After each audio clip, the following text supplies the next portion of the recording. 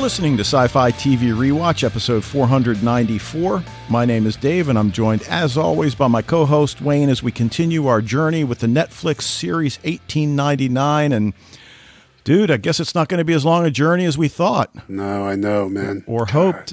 And that's unbelievable, dude. Like, you know, your post said it all. It's just like, I mean, okay. Listeners out there, you know, we always make a point. Well, not always. I mean, we frequently make a point that we try to keep the podcast clean. So if you want to get the kids out of the room for a moment, because usually it's just accidental. Earmuffs. Fuck you, Netflix, and fuck you, HBO Max. I don't even know what to say. It's like they're getting to be as bad as network television, which is not what we want. I mean, this is why we flocked to these streaming services. Yeah, absolutely. You know, it's just going the exact wrong way. So, I mean, just like, I know I was cheeky about it, but I really do want to see his Dark Materials. But it's like 6 episodes. I'd kind of like to watch Doom Patrol, but I don't even care. I think as soon as I'm done, his Dark Materials, HBO is gone. But, yeah. I mean, we're kind of caught in this no man's land because every service has something we want to see. Now, granted, we could take a stand, and I'm sure a lot of people will, and you know, the two of us may end up doing it as well. But it's like they're appeasing the lowest common denominator. And a lot of the listeners know Kevin Batchelder. I'm sure he's a podcaster who's done so many podcasts, most recently a Winona Earp podcast. He still does tuning into sci-fi television. Really a great podcaster. If you are looking for a good podcast, check out whatever Kevin's doing or has done and see if, you know, he's covering something that appeals to you. But he linked an article, and I forget what publication it was in, and I'll try to find it and post it in our Facebook group. But it really talked about these very issues that streaming services are letting, I hate to be elitist about it, but intelligent viewers down. Because if you take a show like 1899, which is one of their biggest hits internationally, just as Dark was, except Dark, nobody knew who Jante Friese and Baron Bo-Odar were. I mean, I guess maybe in Germany people did. But right. So you had a huge hit there, which is why I'm sure they got 1899. It's, by all accounts, a huge hit, not only with Netflix, but it's a darling of the critics. And So what are we going to cover next? America's Got Talent or the next season of Survivor? Because, I mean, look, I guess, and you and I haven't talked about it, and I'm sure we will at the last minute. Right. What we're going to do next, maybe we have to go back to our roots and pick shows that are long done and have a resolution at in the final season, but it's just very discouraging. Yeah, it is. And you want to, like, especially talking about a show like 1899. I know, you know, it's kind of funny because this is the first episode that I'm like really going to be behind 100%, you know, and finally when I get on board with this is when they cancel it. So the universe works in mysterious ways sometimes, but it's you know, this is, we're yeah, I know, like, we're not the people that executives are thinking about when they're making these things. And and again, I know Jeff Bezos is not everyone's favorite guy, but, you know, what he did for The Expanse was awesome. You know, he stepped in. He was a show he liked. And so I guess what we need to do is kind of maybe, you know, somehow get these shows in front of like Jeff Bezos or Elon Musk's size or some other super rich guy so that they can make these shows happen. Because otherwise, like, yeah, we're not the type of people, obviously, that, or, you know, just we're not in that, whatever, there's not enough of us, I guess, that we can actually influence things on television or in streaming services, I should say. Yeah, it's really sad, especially because it seemed like everyone was talking about 1899. I saw a lot of ink. I didn't read anything because I was trying to keep staying away from all that stuff. But I know, especially when it first came out, there's all kinds of people who are talking about it. And so I just, I don't know.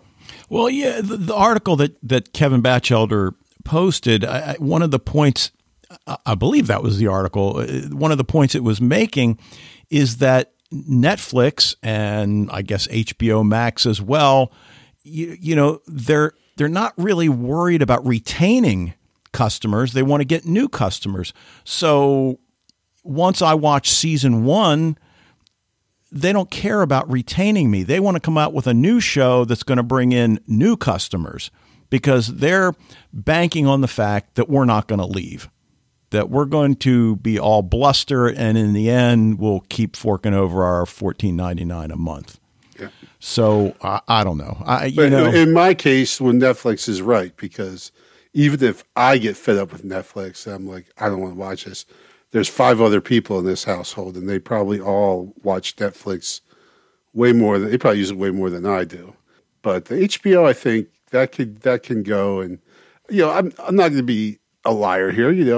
When Game of Thrones comes back, I will probably resubscribe at least for Game of Thrones. That's just how I actually got into this in the first place. Is I was just I would just get it for long enough to watch a season of Game of Thrones, and then I'd cancel. But then just one year, all of a sudden, the show that came after Game of Thrones, can't remember what it was, but it was really good, and I stuck around for that. And then they had their hooks in me. But this time, I think I can pretty easily rid myself of HBO for a while and save myself some green. And maybe, honestly, Dave, the Paramount Plus right now is kind of killing it for me.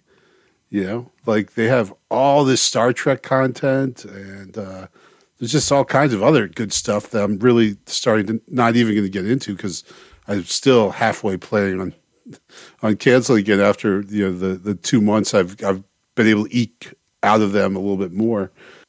But yeah, if I would trade Paramount Plus right now for Netflix or HBO Max. Apple TV as well has tons of awesome stuff on it. So, I think there's enough good services out there still that with enough great content on there that, maybe send a message to Netflix. They could cancel $18.99 and we cancel them. There you go. All right. Well, let's get to what we're watching. I'm going to be quick since we went on for about 8 minutes there. All right. Speaking of shows and guilty pleasure, whatever, I've mentioned this in the past. Netflix can give 3 seasons to Emily in Paris, which is slightly more nutritious than cotton candy, if I can use a food analogy there. But, it's a fun show. But another show that my wife and I just finished on Amazon Prime is called Catastrophe, and 4 seasons, 6 episodes per, recommended by her brother. And I got to be honest, I wasn't really into it the first season or so. It got better. It's a lot of humor that I don't care for, but the basic idea is that this American corporate fixer is living in London, and he hooks up with this Irish school teacher. One night stand, she gets pregnant. They end up trying to make a go of it. They get married. And I mean, it's definitely a comedy. The 2 leads also write the show. Right. And Carrie Fisher plays his mother, and she is a trip. She is just awesome in this show. So, if you're looking for something light, they're 30-minute episodes. Catastrophe, Prime Video. All right, I'm done. All right. Well, this is my, for right now, last shout out for Star Trek Discovery. I finally finished season 4, and I really, really enjoyed that. I think I actually, because I am, imagining my impending cancellation of Paramount Plus, I right now have sitting as in a holograph, or not a holograph, in the transporter room, caught between two destinations. I have the the full DVD set, actually Blu-ray set of the original series that I'm thinking of getting. But right now it's just in my cart.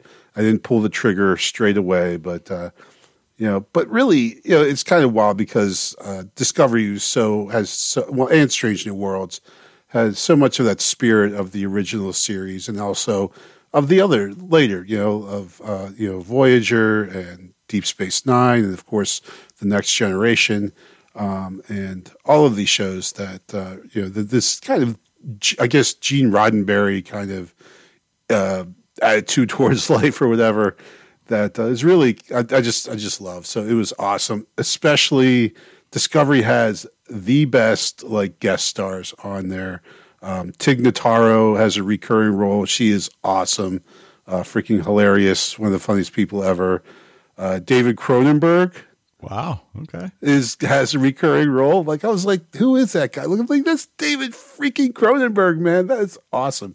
And Stacey Abrams, who, if she wasn't awesome enough already, shows up. I think she was in 2 different episodes of Star Trek Discovery. So, she was I thought she was pretty awesome before, and then she did a guest appearance in Star Trek, and now Stacey Abrams might be my favorite person in the entire universe. So, well, hopefully she won't give up her day job. Yeah, right. She did. Well, she was pretty good in Star Trek, but I wanted her to keep her day job. Yeah, exactly. And then last but not least, I won't talk a lot. Just say this was a really good movie. It is on Netflix, but it's The Glass Onion, the next Knives Out movie with Daniel Craig. It was a really good, enjoyable movie we watched. I don't think it was quite as good as the first Knives Out movie, but as a good kind of murder mystery type thing, it works. Yeah, the Agatha Christie, everyone. Everyone there, someone there is the person who did the murder, and it's in a isolated location, so and everything like that. But Daniel Craig is great. The movie was really good. I can't remember the name of the actress who plays the other main lead, but she actually stole the movie right out from Daniel Craig's feet. She was great. I should remember her name. It's a disgrace that I don't. But yeah, just a really good movie, enjoyable, funny. I recommend it if you are keeping your Netflix subscription.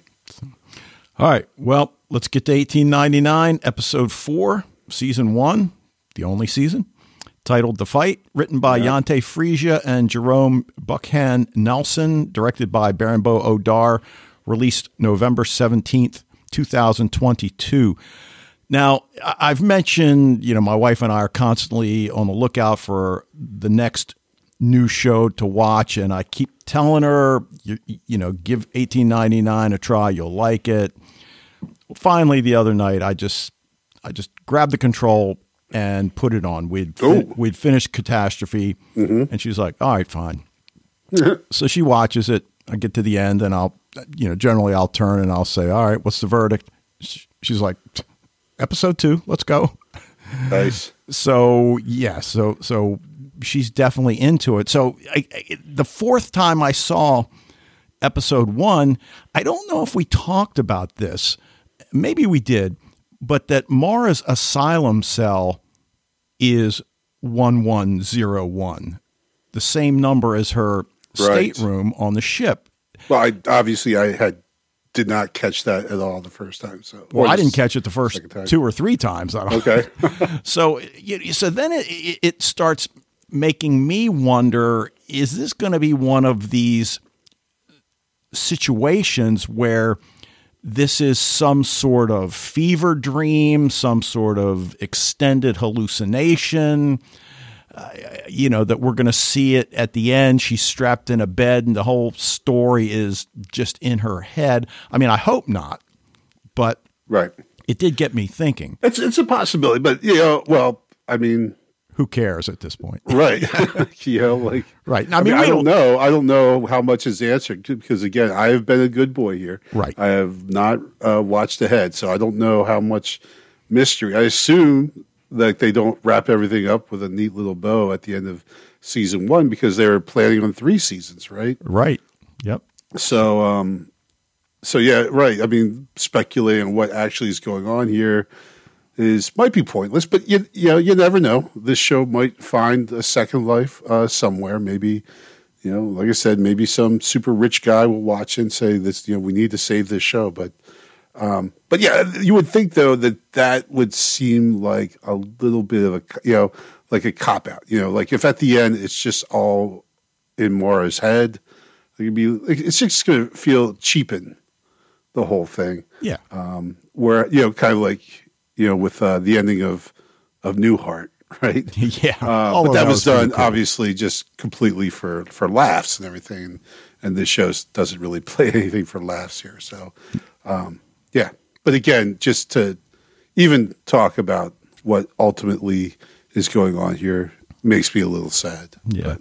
Now, in episode 2, rewatching it again with my wife, which was the third time I think I saw episode 2, we've got that scene where Maura is returning to her stateroom and Daniel's kind of hanging about the door, and we know his room is next to hers, but I think he's coming out of her room. So was he in there meeting the boy? Because we know that he and the boy have a connection now. So and if you got a Beetle, you can get in whatever door you need to. Right, so. right.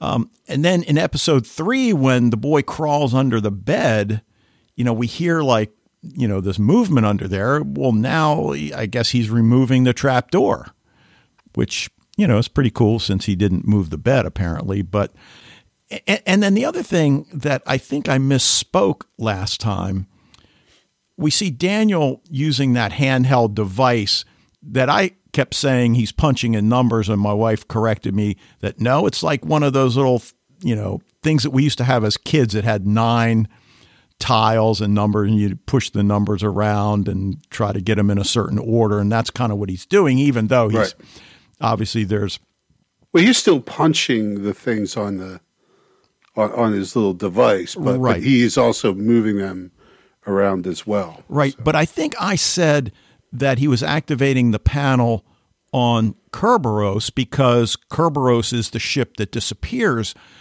But when you watch it again, the panel that lights up, you can see the surroundings that I'm pretty sure it's Prometheus because everything is just in disarray and in a state of deterioration that we would not see on Prometheus. So I'm not sure what that means or how important it is, but I did notice that and wanted to make that correction. So, okay. All right. So in this episode, well, who or what is the boy? And I guess we'd have to say the same questions about Daniel. I mean, of course, we don't get an answer at this point, but and then he is still literally not interacting with anyone except for the boy and Maura.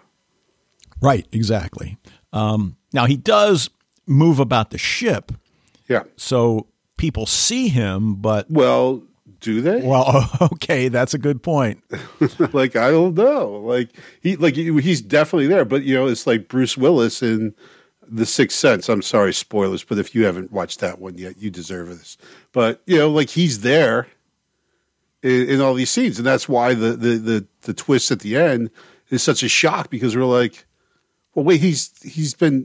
Yeah, we think he's been interacting with people the whole time, but he really hasn't been. He's just been interacting with Haley Joel Osment's character, right? So that's kind of like what I think of here, because yes, we see Daniel, in numerous situations, and especially in the dining room at the end of this episode, where they retreat to, but he's still not talking to anyone else, and no one is, it seems like, is acknowledging his presence there. Okay. And that's certainly fair enough. And it reminds me of The Haunting of Hill House that we talked about, well, what's a hallucination, what's not? And we would say, well, is this, I forget the characters' names now, but is this Nell's hallucination? Well, no, we see something, but she's got her back to it. So then we assume then, well, that's real. That's not legit, a hallucination. Right. Exactly. Yeah. So, and then the last thing I wanted to bring up, the character of Jerome, why does he want to get on the ship? Is it purely to exact revenge against Lucienne? And I guess that's a good place to go to the French Connection part of the story. Nice. And, that was actually an answer on Jeopardy tonight. Oh, nice. All right. Yeah. Opening scene, I guess that's the Sahara Desert. Some kind of desert. Yeah. Yeah. And again, one of many things that Wayne said earlier. Yeah. That has come true. I was just like rigging him up on this one, but yeah, you were. And we see that Lucien and Jerome have a history.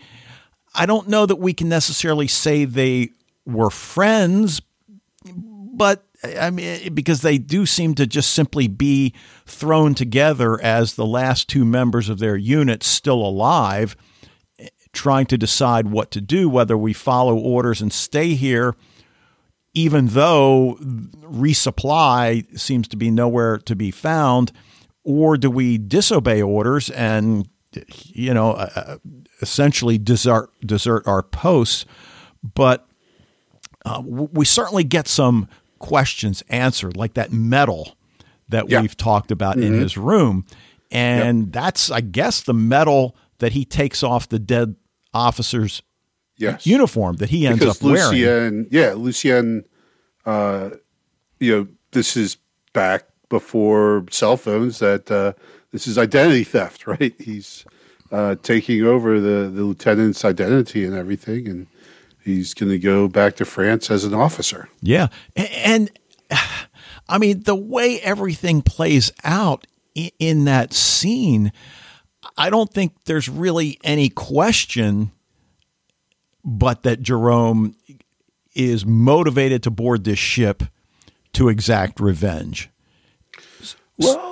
Well, maybe, but Fred brings it up, what's the deal with Jerome and Clemence? But, because I think when they first met, they were both like, you seem familiar, whereas in Lucien automatically recognizes Jerome, right? Well, right. Now, I guess there are a couple of explanations for why he seems familiar to Clemence. None of them are really that good an explanation. Certainly, he's French. They can communicate easily. There is that.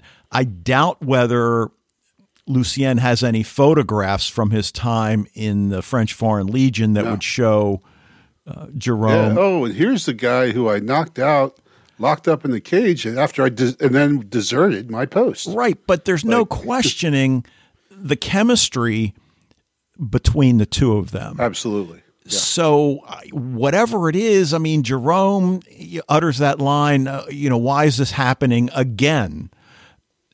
Now, What does he really mean by that? We don't really know. Mara's voice tells him to wake up again. Yeah. Well, I thought that what it was is he like Ike and who else has Ying Li or Ling Yi, sorry, is experiencing this memory, but not as a dream, completely and actually re-experiencing something from his life. So that's what I took, that he was, just like those other characters, is going back and experiencing this terrible moment in his life. Yeah. So how that can be explained, obviously at this point we have no idea. Clemence, however, confronts Lucien about where he was the previous night, and of course we know where he was, but their relationship just really continues to evolve/devolve. I mean, certainly it seems at some points that it was clearly a marriage of convenience. Neither loved the other. She didn't seem to really have any interest in having any kind of a sexual relationship with him. She just seemed to be doing her wifely duty that in episode 1. But then we see him really feeling really emotionally distraught, and she does seem to be interested enough, to care enough to ask him, what the problem is. And, of course, he accuses her, well, you don't care whether I live or die, and I've only got a few more days or weeks. All right, well, I didn't know epilepsy was a fatal condition. Now, you're the expert, so I'll defer to you. I'm not an expert, but no, I honestly don't know either. I just looked up to see what the old treatment for epilepsy was, but I don't think it's some. I mean, I don't think it's something that would kill you in like a couple of weeks or something. Yeah. Obviously, it's not great and it's debilitating to the mind and the body, but I don't think it's something that that kills you that quickly. Right, and he's apparently been taking medication for it for a while. Now, did he suffer from epilepsy during his time in the French Foreign Legion?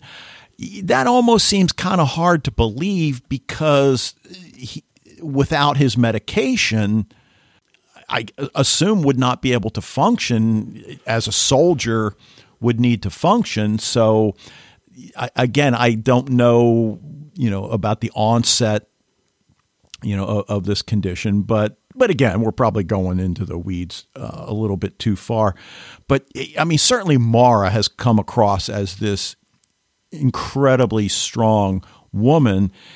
And I'll tell you, you got to be pretty impressed with Clemence because she clearly comes from a privileged background or I shouldn't say clearly, but it certainly seems, if it wasn't her, then it was, his family. Somebody had money that, enabled them to get on this ship.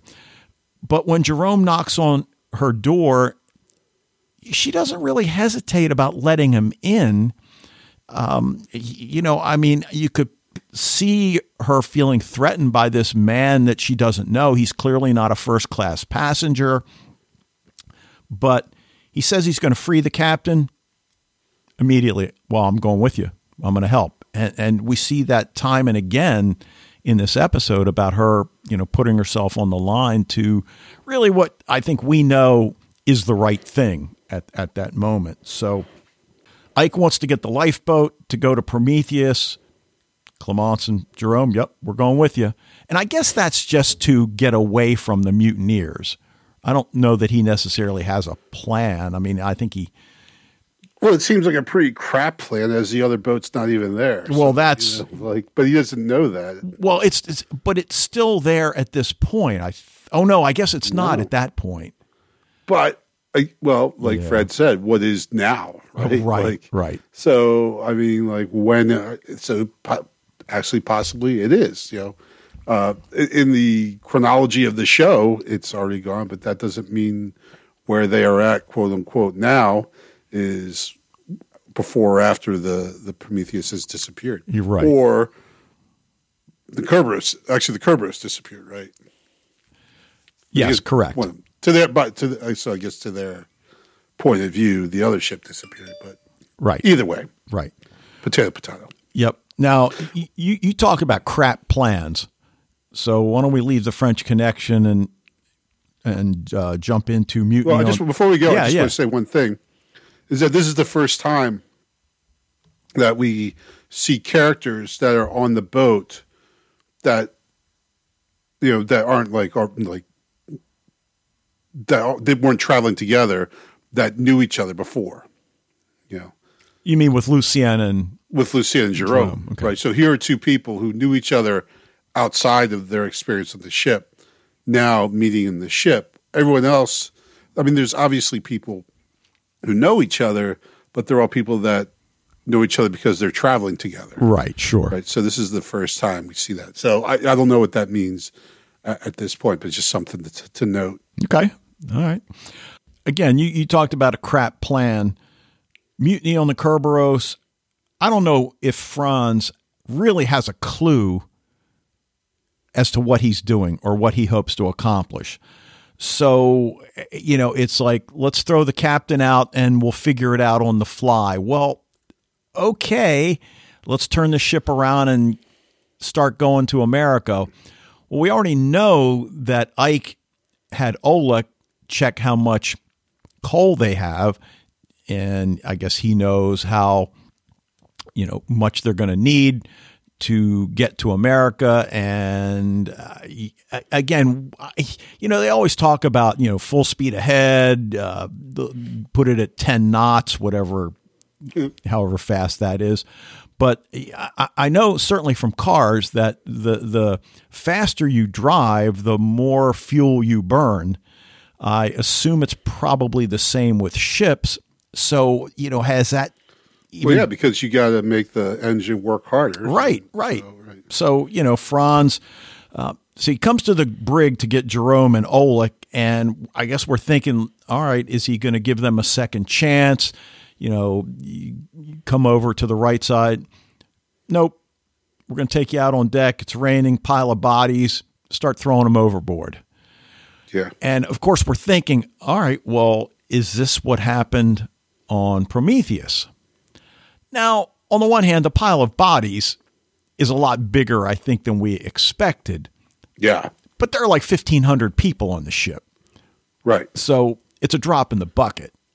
Right. But I mean, if people are going to continue to die at this rate, then, Right. But won't be long. Right. But going back to Franz and his lack of a real plan, well, don't you think it's important to maybe examine the bodies in a little more detail and try to figure out why they're dying? Do you really think this kid is evil and he's the one that's causing them to die? I mean, really?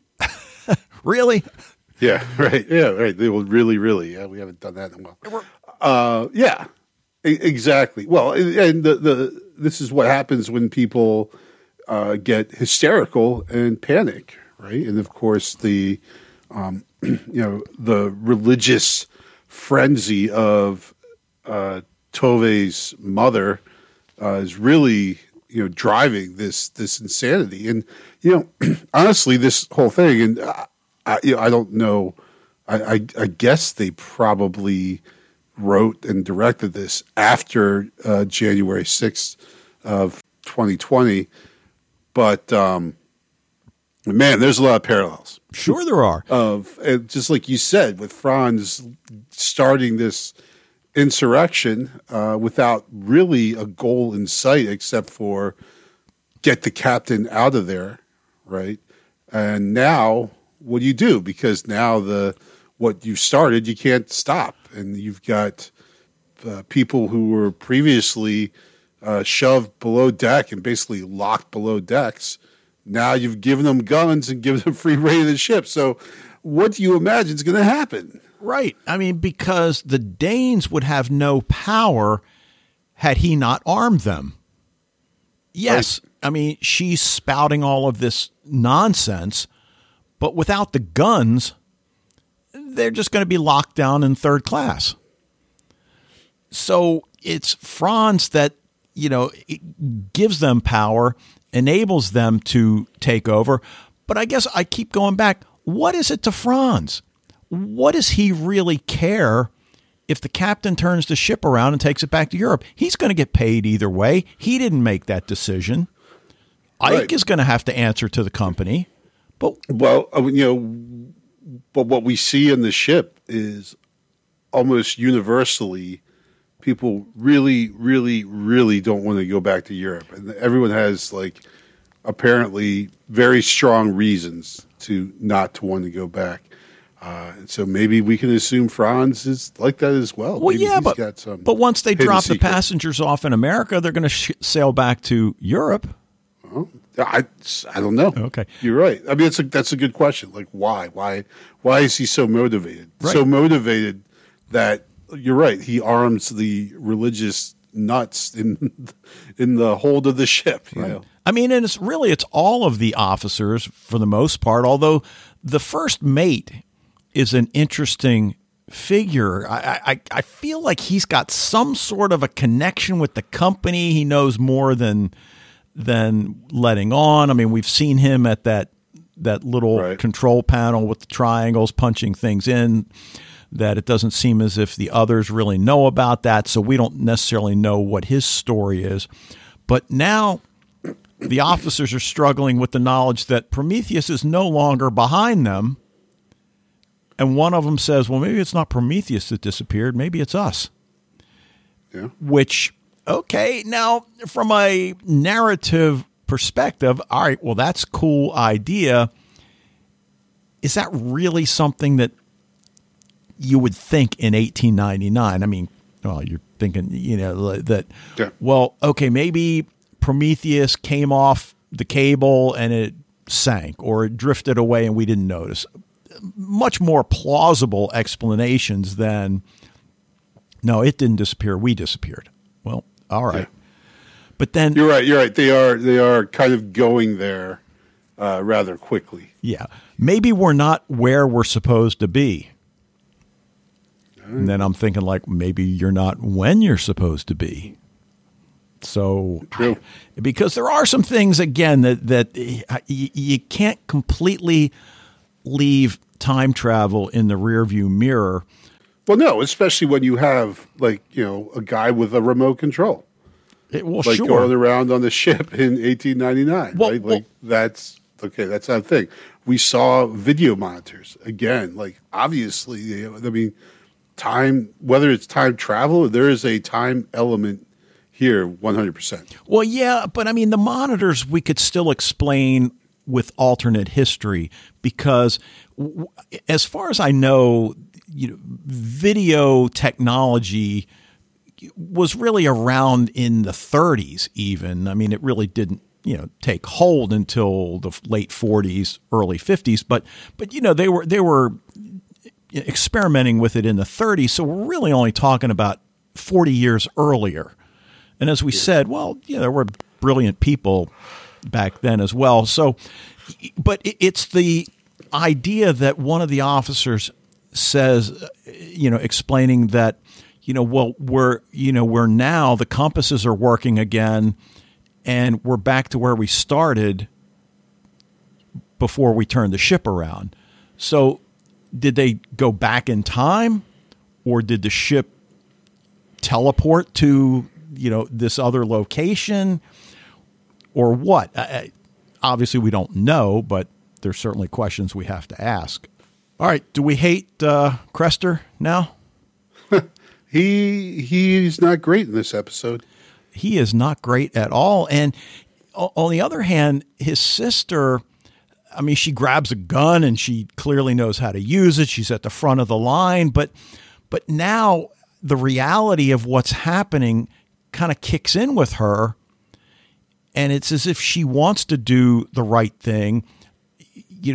What's going to happen once that first shot is fired? Again, you mentioned about the insurrection, and once that first shot's fired, it's going to be really difficult to prevent, more behind it. So she wants to do the right thing. The other thing I don't know if we talked about. Obviously, she's pregnant. She's getting close to giving birth. Where's the father? Well, that's the thing. They whenever they mentioned the devil, her dad did one time, then touched her belly, and then her mom did the same thing, saying something like I can't remember. Hold on. The devil isn't going to get his way. I don't know. There's something that they seem to be equating, some kind of satanic element with her pregnancy. Which again would, if they're very religious people and they just believe that all evil comes from the devil and that her out of wedlock, which we don't know if her pregnancy is out of wedlock or not, but we would assume. I guess I kind of assume it is because all of her family kind of gives her crap about being pregnant. It seems, and both kind of protecting her and her unborn child, but also, this kind of insinuation that she did something wrong or that the devil is involved somehow. So, I don't know, just something to keep an eye on there. Right. I mean, if she had a husband and he stayed in Denmark for whatever reason and was planning to join them in America at a later date, I think we would get a sense of that. As you mentioned, it's possible she had the baby out of wedlock. I guess it's also possible that she was raped.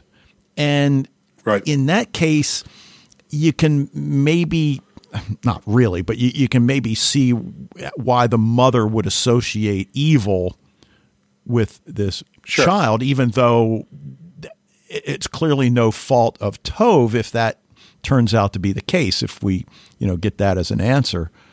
But yeah, we do see, because the first mate, the first mate said, he goes like, there's something you need to know. And I was just like hoping the first time I saw he was going to say, I am not left-handed. But he didn't say that, to my great regret. But, when he is speaking in German and Tove is translating from German into Danish, she doesn't want to translate the part when he mentions how all these deaths started happening when the boy came on board. It's little dickhead a-hole Crester who goes and blurts that out, So we definitely talking about the characters that seem to have kind of a quote unquote pure heart. We got Oleg, still Jerome. I put in that category. Potentially Clemence, but for sure Tove as well. Yeah, I think it's fair to add Clemence to that list. Mara is caught trying to get to the captain. She's brought to the bridge, and I love her confrontation with Franz. You're just a little boy toying with power. You have no idea what you're doing, and we certainly get the sense that she's 100% correct. Right, and you feel like that line, especially, you have no idea what's going on here. I'm like, that is true.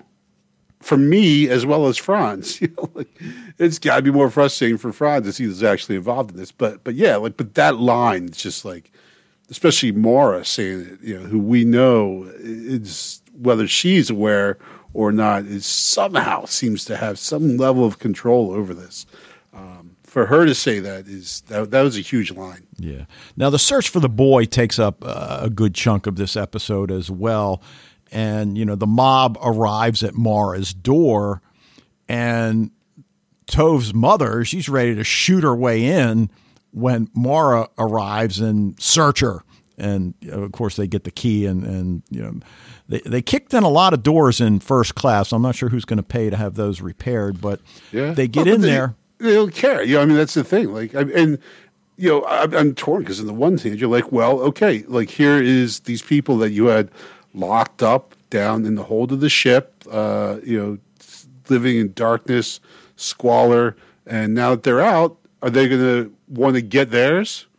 This is natural, right? It's natural that they're going to be like, all right, we're going to show these rich effers who's in charge now, right? Yeah. Now, are you surprised that the boy's not there?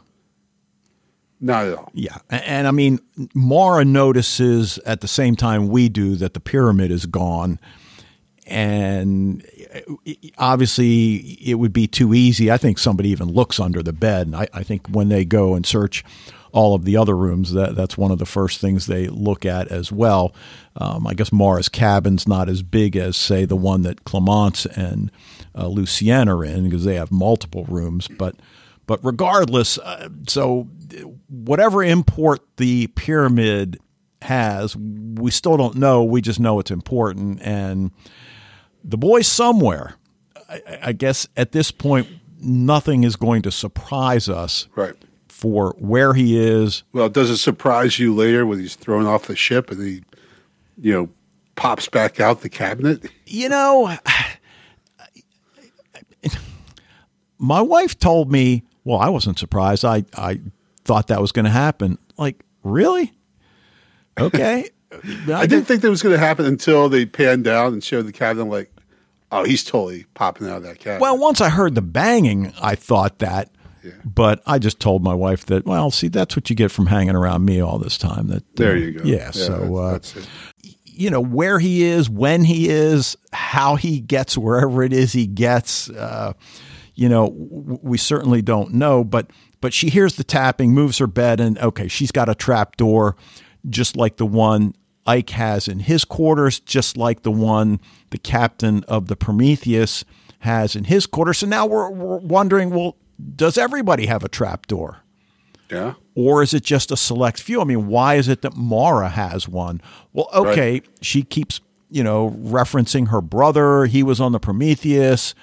And, the nightmare that we see in episode 1, that somehow she holds her father responsible for what has happened to her, what may have happened to her brother. So you don't necessarily know what the deal is, but the boy non-verbally tells her to keep quiet, right? He holds his index finger up to his lips, and he still hasn't spoken, which is, on the one hand, it's kind of cool. It's kind of eerie.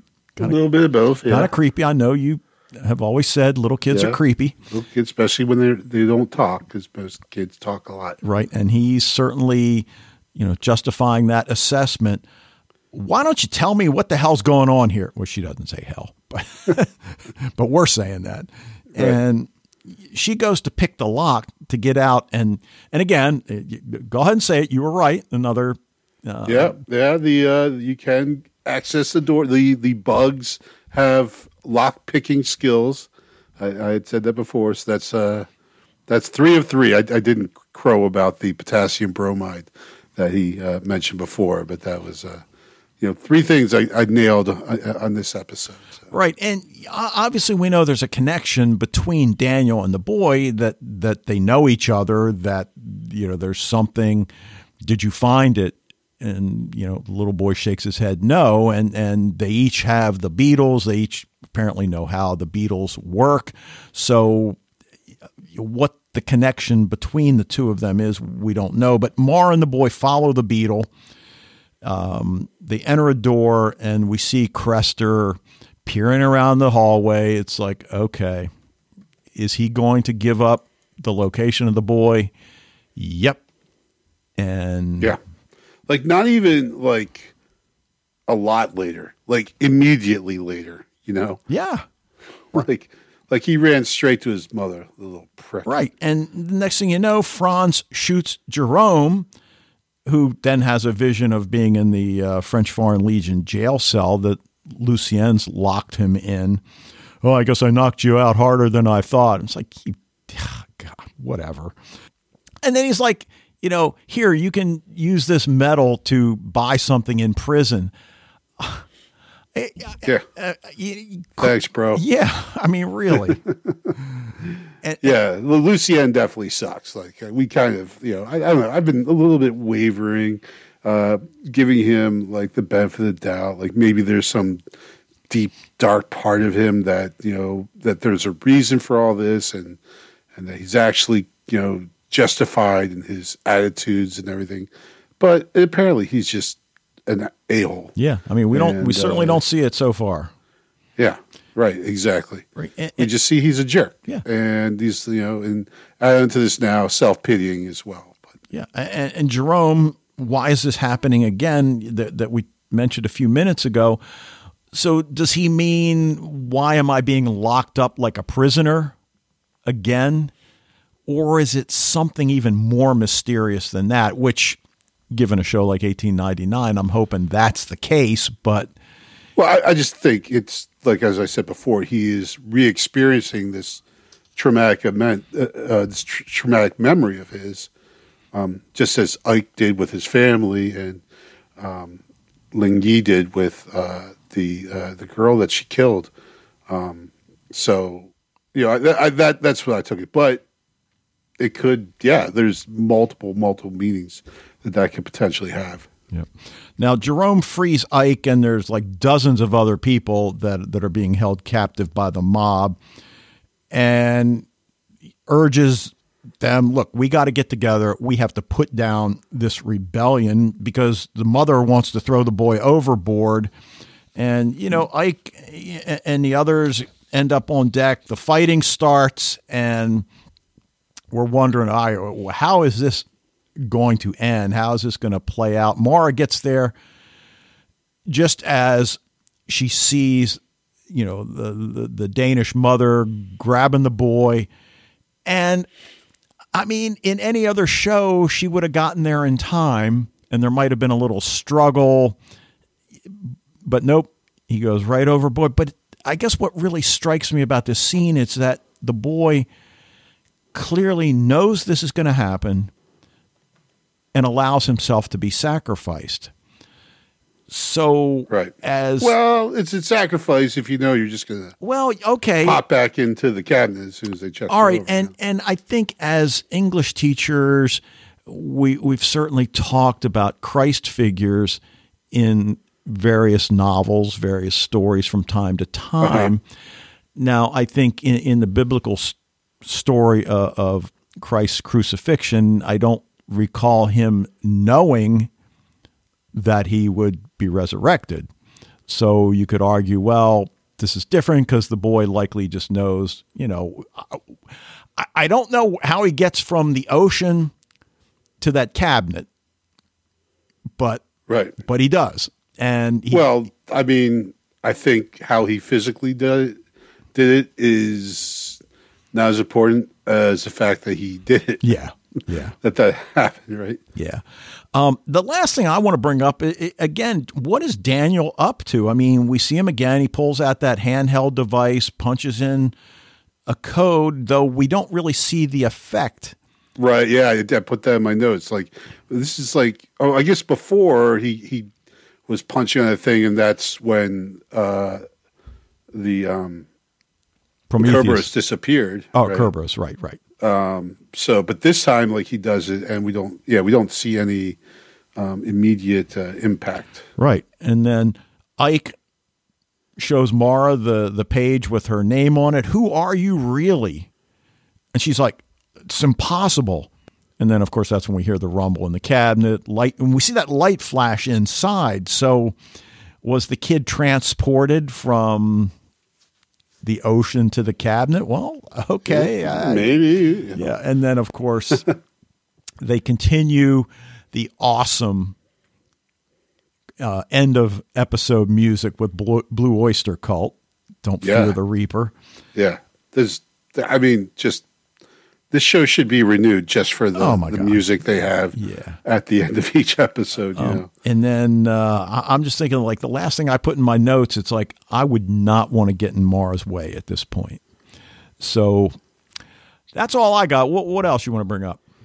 With that, that whole confrontation there of Ike, like, he has this piece of information that he's been holding on to inexplicably, but like suspecting that Mara, as we do, that Mara is somehow at the center of these events or causing these events to happen.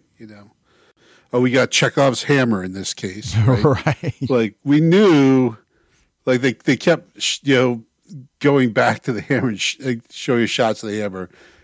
Someone's going to pick up the hammer. Jerome was. Don't even think about it. Yeah, it's just like, dude. I mean, come on, you're gonna shoot you if you try to. But luckily, just got winged there. Again, this theme of parentage or maternity, is strong in here. With twice, I said her father touched, like Toby's father touched her belly. But in his case, he didn't say anything about the devil. He said something about how, like, I can't remember. It was like maybe this is a miracle or something like that. But he had a positive thing to say but still we had that scene where each parent, of touching her belly, and then of course it's undeniable, this bond between Mara and the boy, and of course when he comes out of the cabinet. The first thing he does is he runs up and he hugs Mara. They've only known each other for a little bit, and so there's definitely some kind of maternal relationship there. I feel like, and everything like that. I'm maybe backing off on Daniel being like her husband. Maybe he's her brother, but for some reason she doesn't recognize or something like that. I don't know. But there's also obviously a connection between. With Mara, Daniel, and the boy, there's a strong connection. And, with having Mara being the one telling people to wake up all the time, we know that she's got to be somehow in control here, or in control of what events are happening. Obviously, Daniel, with his little remote control, is certainly in some ways impacting or controlling events. And then the boy, we're not sure exactly how, but certainly he is at the center of things as well. So those three specifically really we really feel like that they're not, I don't want to say in charge, but are impacting events here. Oh, now we got this team up with Ike and Ramiro, right? Which is weird, So I don't know what to think of that, but Ramiro certainly demonstrates. We talked about how, like last episode, he kind of wants to do the right thing now, and he seems to be kind of continuing down that path of doing the right thing here. It seems like, obviously Crester, his attraction to Angel, his sexuality does not seem to be any kind of secret to his mom. And she has that really sweet, kind, motherly line of, I wish it was you and not Ada. Or something like that, which was awesome. And I wonder if that's how he got his scar. I wonder if he was beaten up. Sure. Because someone found out. But you see him so willing and so ashamed of himself that, he shouldn't be, right? But especially if it is 1899, it would be even as a person whose sexuality was anything other than cis, had a tough time. No question about it. Yeah, he shouldn't be ashamed of that, but he should be ashamed of giving up the boy. And so willing to, because so willing to, or so eager to get his mother's approval that he's willing to do things like like giving up the boy and everything. So I for a minute there, I thought maybe Maura would take the Danish lady and chuck her over the side after, kind of as revenge for throwing over the boy, but not to be. So I think that that might be it.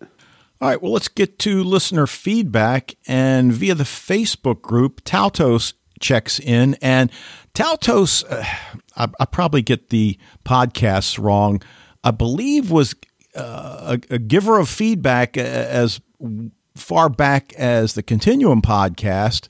I'm pretty sure with the Agents of S.H.I.E.L.D. podcast, but I apologize if I've got my podcast wrong. But anyway, Tautos says, my first thought after watching the pilot was that the boy was Maura's son, so I definitely agree with you guys on that. However, I was under the possibly erroneous impression that her father was involved with whatever happened to Maura in the mental hospital. Not just having her committed, but actually being the one to experiment on her. So I thought the boy could be a product of his experiments and that perhaps Maura was told the baby died with complications from the pregnancy resulting in her unable to have more children. I do like Dave's theory that the kid is Maura and Daniel's son, though. Regarding Ling Yi's "we're not allowed to dream" statement, I didn't take that as relating to sleep or memories. I thought that meant having ambitions of dreaming of the future. Her plan was to take the place of a sex worker to get to America, so she must have been rather desperate to escape her life. Wake up seems like something that could be said to bring a person out of a state of hypnosis, which could connect to Maura's study of the brain. In the pilot, when Virginia asks Maura about her interest in the brain, Maura says, "There's a hidden world inside each of us which only needs to be deciphered." So maybe Ike's trap door that seems to lead to a traumatic memory could relate to that. Though that would not explain the ship experience if that's not real. Yeah, so a lot of good stuff. The thing about not being allowed to dream, again, it seems like we reference Macbeth a lot about, Macbeth shall sleep no more because, the guilt is just too all-pervasive. So these traumatic events in their lives, some of which we know about, some of which we don't. Yeah. Well, I think that's a great line. That's another one that's obviously a big line. I totally agree that it has a dual meaning with it, that maybe even more than two, probably multiple meanings. Just like the line which she said to Franz, like, you don't know what you're doing or you don't know what's going on here. I mean, these lines definitely work on multiple levels, and unquestionably, yeah, like Ling Yi could literally, maybe someone's not letting her dream, but also obviously, from what we've seen of her life experiences and the reason why she's there, as Talto has said, she's having trouble realizing her life dreams as well. Yeah, and the idea that this could be an experiment of some sort, at least as far as Mara goes. But then I wonder, extending it out, there's a hidden world inside each of us, which only needs to be deciphered. So I don't know. As we've said many times, there are no throwaway lines. No. We just don't know what they mean at this point. Exactly. So, all right, well, let's hear what Fred's got for us this week, and we will be right back. Hello, Dave and Wayne, and all listeners to Sci-Fi TV Rewatch. This is Fred from the Netherlands with some feedback for 1899 Season 1, Episode 4. Oh, fortunately, I have my voice back, although it's still a little low. It's not completely okay, but I'm much better. Last week was really awful. Had a flu for at least 9 days. In the beginning I had high fevers, but then the last few days it didn't drop below 101 Fahrenheit, so that's also exhausting. But nevertheless, 2023, this is New Year's Day that I'm recording. I wish everybody the best for this year. Hope all the awfulness in the world will stop and that we will do some very nice new and perhaps older series. About this episode of 1899, it gets an A-, so I'm gone from the strain of B-, although still dark. In the story it changes a lot. More action, less slowness, more mystery, and really intriguing mystery. So I hope they will keep this up. It also becomes kind of more active because it's more about what happens now. Although now, between air quotes, is of course relative, and it's not so much more about the backstory of everybody or talking about things that happened in the past. Of course you need that, but that was stretched out in 3 episodes and was, for my feeling, too slow. And now it's more about how everybody reacts on what is happening in the now. Of course, we do get another piece of background story, that of Jerome and Lucien, and I have to say it's very strange that they landed up on the same boat. Jerome as stowaway, was that on purpose that he is on the same boat as Lucien, or does that have to do something with Clemence? Because we clearly see that Jerome and Clemence have something together, they know each other, also something that makes Lucien very angry. Very special, by the way, for 1899 for a person of color to have a relationship with a medium-class white woman. But okay, also in 1899 this happens, but perhaps more in secrecy. It's more like, how do they ever have met? How do they know each other? It's clearly not via Lucien. I assume Lucien fully hides his misbehavior towards Jerome in the past, and is even possibly the basis for his psychological problems and his frustration and how he functions in this world, on top of his epilepsy.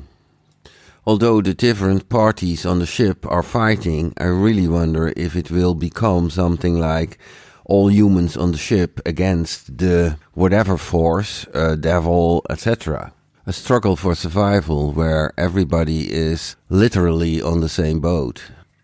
I found it quite remarkable how the third officer reacted, who said, perhaps we are displaced, perhaps something happened to us. That's really a bright insight. And in this episode, Captain Larsen confronts Mara with the logbook of the Prometheus and that she is on it. And she looks quite amazed and says it's impossible, but is that true? We also see here the close connection of the child with Mara.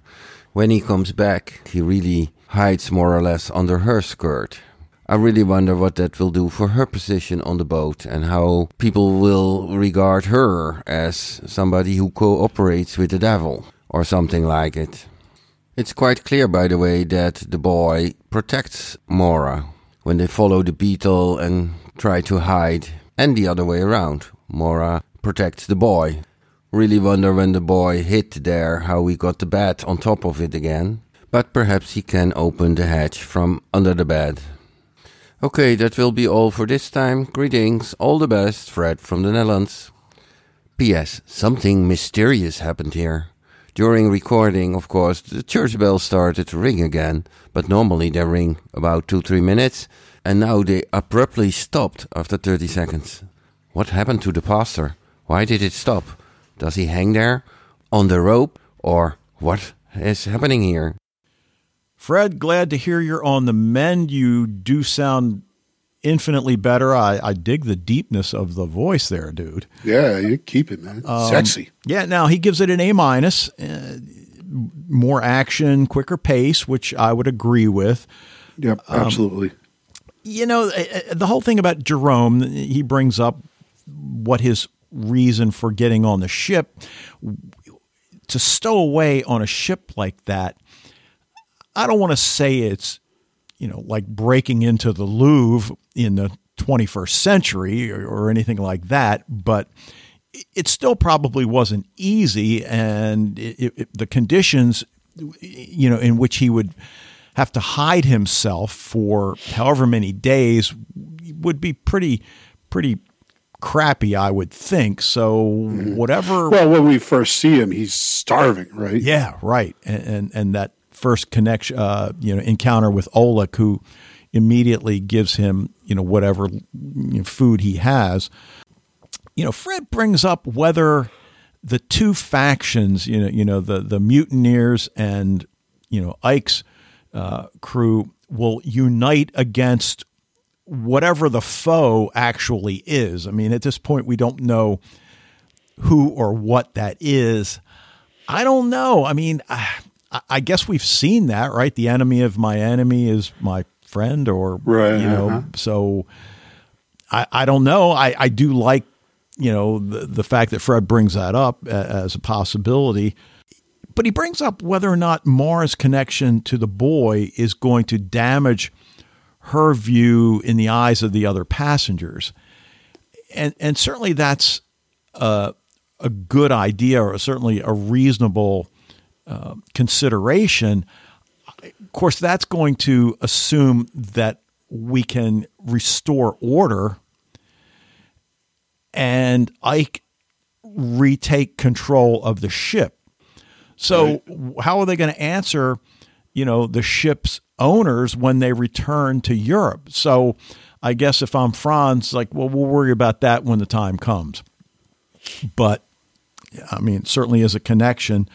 And then I love Fred's addendum at the end. So, could there be a TV series based on Fred's church bell mystery? Yeah. Given that we're not going to get a season 2, maybe we, Fred? Yeah, don't sign with Netflix. So, well, right, Fred. But, you can shoot the script our way. We'll take a look at the pilot episode. All right, anything else about Fred's feedback? No, I just, I didn't think it was, I almost was expecting that Jerome was going to have some kind of connection. I wasn't at all surprised that he and Lucien had a previous connection. So because, in the ship, obviously I think at the end of this, we're going to see that everyone's interconnected in some way. There's a reason why everyone's on that ship. So, or on the island or on the plane. No, stop. Okay. So, all right. I'm going to give it an A. I just really liked this episode a lot. I thought it had everything that I would want in an episode. Not an A+, but I'm going to give it a solid A. Okay. Yeah, I think I can't think of any reason not to give it an A. Okay. I liked it a lot. I was like, and this is what I was saying, if I were binging this, I might watch the first 4 episodes in one sitting and be like, whoa, whereas watching one at a time, I'm like, man, the pace is a little slow, but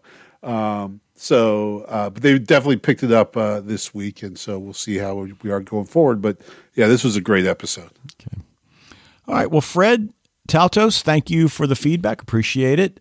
If you guys want to send us feedback, you can check in at the Facebook group. Sci-Fi TV Rewatch at gmail.com is the other way you can reach us. So, all right, let's go ahead and leave it there.